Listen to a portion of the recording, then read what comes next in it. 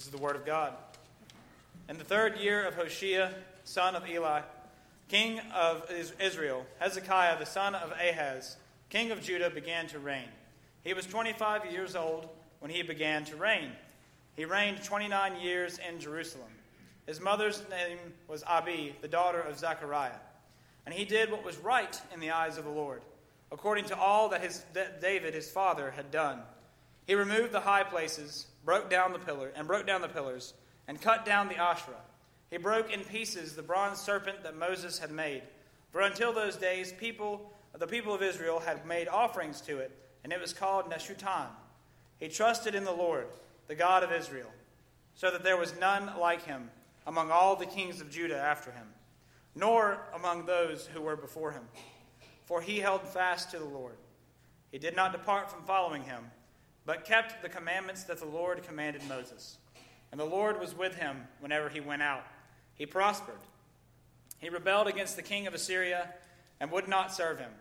He struck down the Philistines as far as Gaza and its territory, from watchtower to fortified city. In the 4th year of King Hezekiah, which was the 7th year of Hoshea, the son of Eli, the king of Israel, Shalmaneser, king of Assyria, came up against Samaria and besieged it. And at the end of 3 years he took it. In the 6th year of Hezekiah, which was the 9th year of Hoshea, king of Israel, Samaria was taken. The king of Assyria carried the Israelites away to Assyria and put them in Halah on the Habar of the river of Gozan, in the city of the Medes, because they did not obey the voice of the Lord their God, but transgressed his covenant, even all that Moses, the servant of the Lord, had commanded. They neither listened nor obeyed. The grass withers and the flower fades, but the word of our God will stand forever. Let us pray. Father, we thank you for your word. We thank you that it does stand forever. We thank you that it teaches us right and good truths that we need in this life. And we pray, Lord, that you would be with us now, that you would help us to understand your word, and that you would teach us, that I would move out of the way, and that we would hear you speak. And we say these things in Christ's name. Amen. You may be seated. The history of any country is a history of leadership. Sometimes the leadership is great and the nation thrives and it flourishes. Other times the leadership is poor and the nation suffers as a result. We know this is true of the history of our own nation. We can think about these examples in history. Though not everything that happens in a nation is a leader's fault, the truth still remains that as the leader goes, the nation follows. The country will follow along and they will feel the effects of a leader's rule. And what we're going to see in this passage this morning is just that. 2 countries with separate but very different leadership. And we will learn that to follow the leadership of our true King, the Lord Jesus Christ.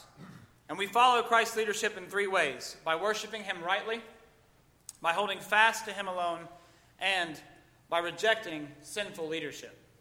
Let's look at our first point. We follow Christ's leadership by worshiping him rightly.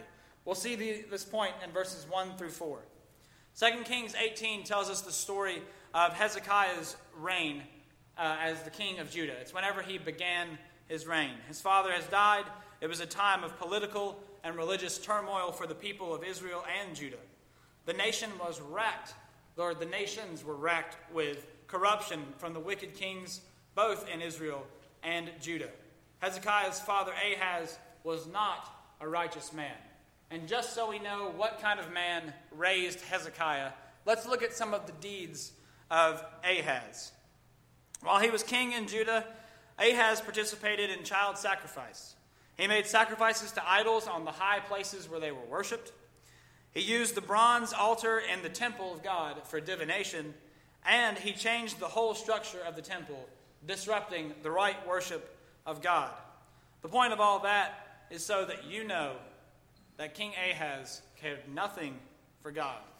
He was not a man who loved God, and he was not a man that would have raised his son to be a lover of the Lord. But thankfully, the Lord sent the prophet Isaiah to confront Ahaz on multiple occasions, so that Hezekiah was exposed to the preaching of the word of God, and so he was brought forth in the love of God. And at this time, Judah is under the control of another nation, the nation of Assyria. The Assyrians at this time were the strongest empire in the entire world. They were the rulers over most of the world at this time, and Israel and Judah and the other nations around them were vassal states. So they were under the control of Assyria.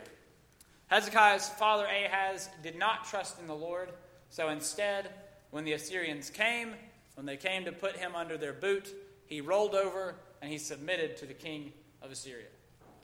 He was a very wicked, wicked man. And I tell you all of that to let you know that the worship of God in Judah, in Jerusalem, where the temple of God was, where worship should have been central and worship should have been right, it was all but lost. It was mixed with idolatry, and it was far from what God had commanded for his people. And then comes Hezekiah. Out of the darkness of his father's reign, out of the darkness of the reign of the wicked kings in Israel, Hezekiah steps forward. Hezekiah is 25 years old when he starts to reign. That's my age. I know, I'm super young, but that's my age. So he stands up and he begins to reign, and he reigns 29 years. And the Bible tells us something very good about Hezekiah. Look with me in verse 3. It says, "And he did what was right in the eyes of the Lord, according to all that his father David did." That sentence is a sentence that is used throughout the book of 1st and 2nd Kings, but it is used of the kings of Judah. Not all of them, but of the good kings of Judah. The phrase, right in the eyes of the Lord, is actually defined in another place in Scripture. It's in Deuteronomy 6, 17 through 18. You don't have to turn there, but the definition is diligently keeping the commandments of God. That's what Moses says. This is what is right in the eyes of the Lord, to diligently keep the commandments of God. So in other words, Hezekiah was a man that studied his Bible, and he obeyed his Bible. He was faithful to the Lord. He ran to the Word of God, and he did what the Word of God told him to do. Instead of fighting it, instead of making all kinds of excuses like we do when we're young, he instead ran to the Word of God. He didn't say it's not the right time for that. He didn't say, I've got so much more that I want to do. He ran to God's Word. From the get-go, he's seeking to live his life faithful to the Lord. But how does Hezekiah do this? What is the way that is so special about Hezekiah's life? How does he do what is right in the eyes of the Lord? Well, we're told in verse 4. Please look with me with verse 4. It says that Hezekiah, he removed the high places, and he broke down the pillars, and he cut down the Asherah. So the high places were where the idols were worshipped in Israel. And the language is emphatic. It's not someone else going out there for Hezekiah. Hezekiah didn't say, you, and you. Y'all go and you get rid of all the idols worship, all the idol worship, get rid of everything. He traveled across the nation, and he broke down the pillars, he took down the high places, and he cut down the Asherah. So let's look at what those things are. So he tears all these things down so that there's no further place for them to worship idols. Before we get to what those are, another interesting point. Every other king that reformed the nation of Judah left the high places. Every single one.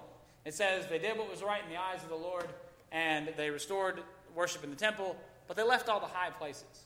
They left a place for their people to run back to the idols. And oftentimes that's what we do. Oftentimes God will come and he'll take away some of our idols, or we'll try to take away our idols actually. But we leave a little bit. We leave just a little bit sitting on the throne of our hearts so that we can run back to it later. It's not what Hezekiah does. He tears them all down so there's no place that his people can run back to for their idol worship. So we're told that Hezekiah broke down pillars. And the word for break there is that he shattered them. He didn't just knock them down. He destroyed the pillars. The pillars were symbols of the idols that the people were worshiping. And Hezekiah goes, like I said, around the nation. He's shattering all the idols he can find, and he's breaking down all the pillars. And then it says he cut down the Asherah. The Asherah was a Canaanite goddess of fertility. It was part of a cult that the people were into. And the idol might have been put in the temple by Hezekiah's father. But Hezekiah goes in, he pulls it out of the temple, and he cuts it into pieces. He gets rid of the idol worship, and he restores the worship of Yahweh, the true God of Israel and of Judah, in the temple. The last way that he purifies the worship of Judah is that he takes the bronze serpent that Moses used in Numbers chapter 21 to save the people of Israel, and he bashes it into pieces. That's what the verb there is, that he breaks it up into pieces. He beats it into dust. Kind of like how Moses beat into dust the golden calf and made the people drink it in the wilderness. And the reason why he does this is because they had taken this symbol of the mercy and the salvation of God, and they had made it an idol. And they began to worship this snake on a pole. I hate snakes. I would never worship a snake on a pole. But we do take the things sometimes that God uses to help us, and we make them idols. So we see that Hezekiah's heart, it burns with a passion for God to be worshipped rightly. He longs to have his people worship God correctly, so he smashes and breaks every idol that he can find. We are to be passionately consumed with the right worship of God. It shouldn't be something that is tucked away for Sunday. We should want to worship God rightly. In John chapter 4, verse 24, Jesus is speaking with a woman at the well, and he says, God is a spirit, and those who worship him will worship him in spirit and in truth. It's not enough just to come with a good spirit. You have to come in truth to worship God. We have to give up our idols. You can't worship God rightly if you are clinging on to your idols with a death grip. We have to call on the one who will come and smash our idols completely. But they do look so pleasing, don't they? The things that we worship. We make up a million reasons why they should stay and why they're good. And we say that sometimes we even disguise them as something that was pleasing to God, like the bronze serpent. Think about Hezekiah going and taking this bronze serpent that Moses himself made, and he breaks it into pieces, and the people were saying, wait, Moses made that. What are you doing? God gave us that. And Hezekiah says, not to worship. He didn't give you that to worship. It's the same thing with some of the things in our life. We forget that our idols, they will kill us. They will not lead us to the gates of glory. And we must smash them. So there's an old saying, if it ain't broke, don't fix it. Right? Well, there's another saying that could go with that saying, that if it is broke, don't fix it halfway, fix it all the way. My grandfather, I never met him, but I know from my dad that he liked to rig things in the house, because when we go to my grandmother's house to fix things, I hear my dad mumble under his breath, Dad, you rigged that, and now I've got to fix it. Because my grandpa would fix it kind of halfway. And what I've learned from that is, when you fix something, don't fix it halfway, fix it all the way. The worship in Judah had been broken for so long because the kings had only fixed it halfway. Hezekiah fixes it all the way. Often our worship is broken, and it's mixed because we're holding on to our idols. And we fix it halfway sometimes. We have to fix it all the way. We have to smash the idols. Sometimes we can hold on to idols like success in our jobs, the way that our children act, our grades in school, our reputation in the community, and on and on and on. And we have to give them up. Now, I'm not saying that you shouldn't care about the way that your kids act. You shouldn't care about grades, and you shouldn't care about those things. But we shouldn't worship them. We shouldn't make those the most important thing. John Calvin rightly said, our nature is a perpetual forge of idols. Basically, he's saying we pump out idols. We're really good at it. And we take the good things that God gives us and we twist them into something ugly sometimes. And we set them on the throne of our heart and we tell Jesus, you need to scoot over a little bit. Make room. And we must stop. Jesus does not make room on the throne of our hearts. The Bible says he won't give his glory to another. We must call on the Lord and ask the Holy Spirit to break our idols, to break them completely. Call on Christ to clean out our hearts. That's what we need. That is a prayer that he will listen to and that he will answer every time. It might be a little bit painful, but he will answer the prayer, Lord, break my idols. And then we need to worship him rightly, the way that he tells us to in his word. So secondly, we see that we follow Christ's leadership by holding fast to him alone. Look with me at verses 5 through 8. The passage, it goes on and it says that Hezekiah trusted in the Lord like none before him or after. Now this is the center of the passage. This is the point that the passage is trying to make. That this is why Hezekiah went throughout the country, tearing down idols and smashing them, because he trusted in the Lord, the God of Israel, Yahweh, the covenant God of his people. That is the motivation for everything that he does. This is the thing that drives Hezekiah's reign over his people, his trust in the Lord. The author also, he contrasts Hezekiah and God with the idols and the people of Israel, and the people of Judah as well. He says that Hezekiah trusts in the Lord, the God of Israel. And the things that Hezekiah had been demolishing, the idols that the people were worshiping, they were content to follow those things until they had a leader come and tell them, stop. Stop worshiping this, stop worshiping those idols, and worship God. Look also and see that God says that he is not just the God of Judah, but he is the God of Israel. He's the God of all of his people. The author says that he is not just a God of a certain group. This faith that Hezekiah exercised is the same faith that we are called to exercise. Faith is placing our trust in the Lord not only for the work that he has done, but for who he is as God, as our God and our King. Hezekiah is so commended that we're told in verse 5 and 6, that there was none like him before or after. That there was none that trusted in the Lord so completely like Hezekiah. And we should long to be described that way. We should long for people to say, there is none that trusts in the Lord like that person, like that one.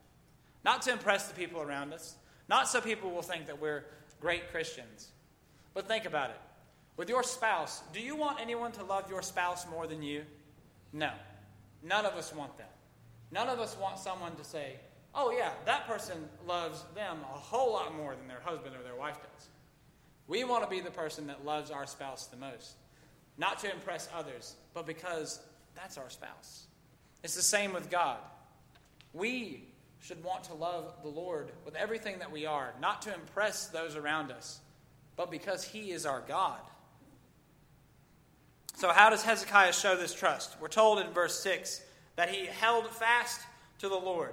The idea there in the Hebrew is that he did not turn away from following God. The thought here is that he is someone who consistently walks behind God. The language is very strong. The author says that he never abandoned the Lord. And he shows this in two ways. First, he does not turn away from the commandments that the Lord gave Moses. Hezekiah didn't see the law of God as a burden, as something, as a weight to throw off because it was wrong or holding him down. He saw the law, the word of God, as a gift from God, as a grace from God, and he wanted to mold his life around it. He wanted to run to God's law. See, the law is not a weight. It's not given to tie you down. It's given to show us our need of Christ. And after we run to Jesus, it's there to show you what God loves and what God hates, what God wants for his people and what he does not want. It's the same reason why we tell our kids, don't touch that stove, it's hot.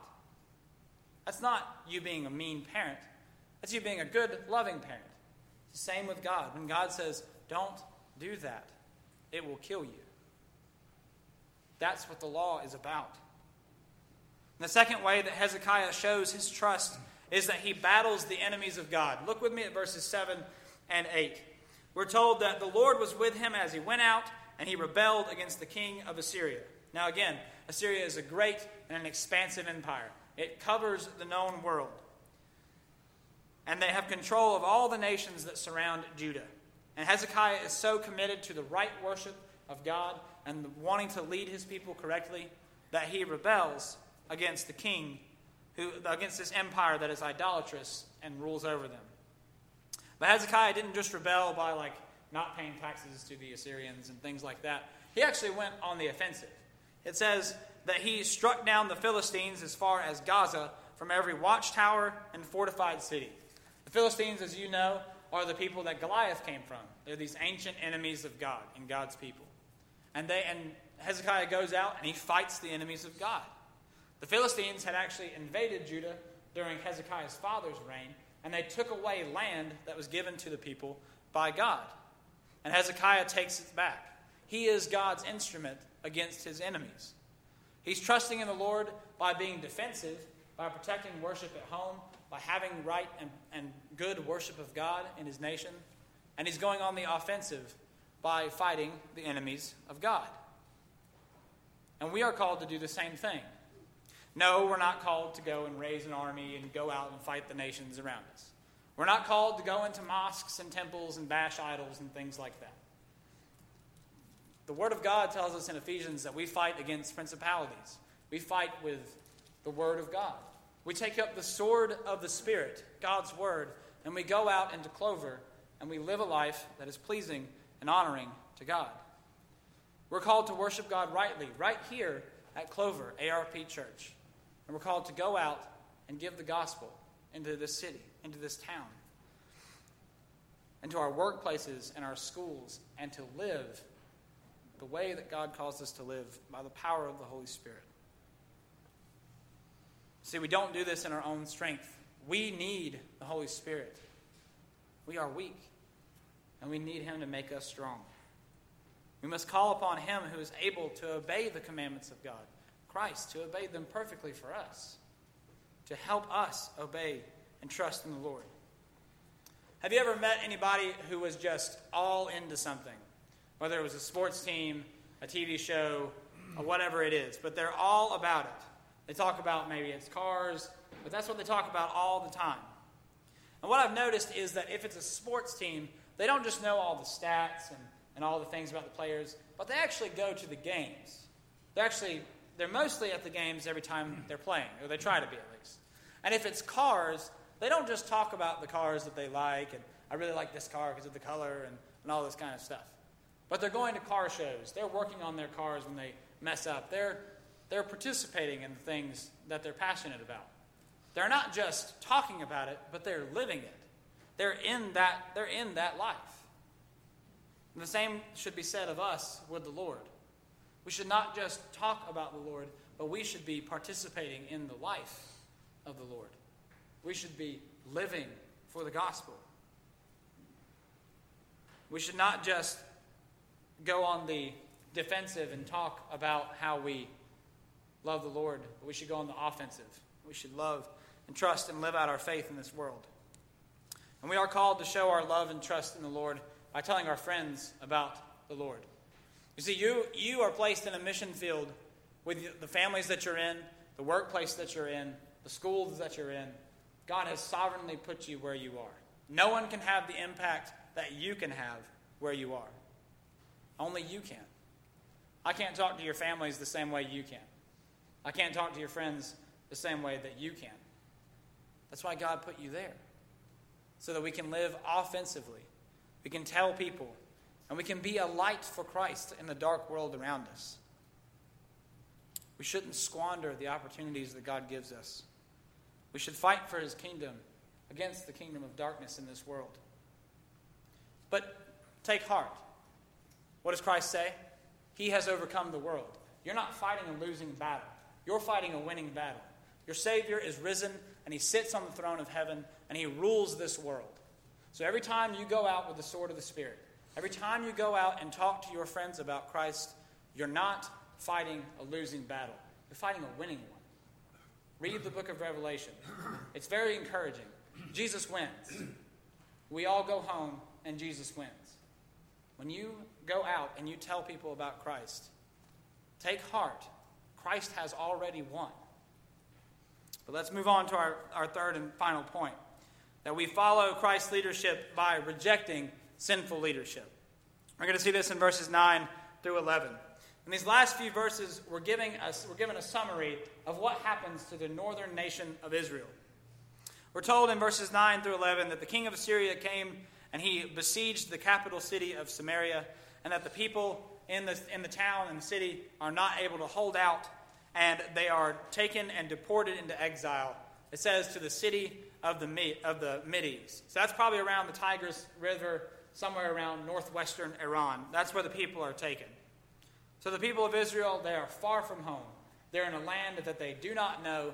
They have seen their people been killed in the streets. It's been a bad day. And they're taken away. And the question is, why? And God answers it. Look at verse 12. It says, because they did not obey the voice of the Lord, their God, but transgressed his covenant, even all that Moses, the servant of the Lord, commanded. They neither listened nor obeyed. They followed the leadership of King Hoshea and the kings before them that were idolatrous kings, that went after false gods, and they became false. This is in stark contrast to Hezekiah. Remember, it says in verse 5 and 6 that Hezekiah never turned away from the commandments of God given to him by Moses. But these people neither listened nor obeyed them. The difference between the two kings is their attitude and their commitment to the word of God. Hezekiah trusted in the word of God. Hoshea and the kings of Israel did not. They couldn't care less about the word of God. But how did Hoshea reject the word of God? Flip over one page back to 2 Kings 17. I'm going to look with me at verses 13 through 18. I'm not going to read all of it, but I'm going to summarize it. And as I do, just look through those verses. It says that they did not listen to the prophets that came to turn the hearts of the people back to the Lord. In verse 15, it says that they went after false idols and they became false themselves. They followed the nations around them that the Lord specifically told them not to. And they abandoned the commandments of the Lord. They made 2 calves to worship, and they worshiped Asherah and Baal, 2 Canaanite gods. But the worst thing that they did, the sickest thing that they did, was that they gave their children to the idols. And they followed after the occult. They threw the word of God in the trash can, and they went after all these other things. That's what the leaders of the nation were doing. That's what their culture was telling them to do. Beloved, we live in a world that tells you to do the same thing. We live in a world that has some of the same abominable practices that the kings of Israel had. They even happen in our very nation. I love our country, but there is sin in it.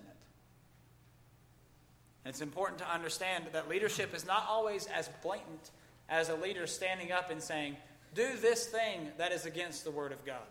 A lot of the times it's very subtle.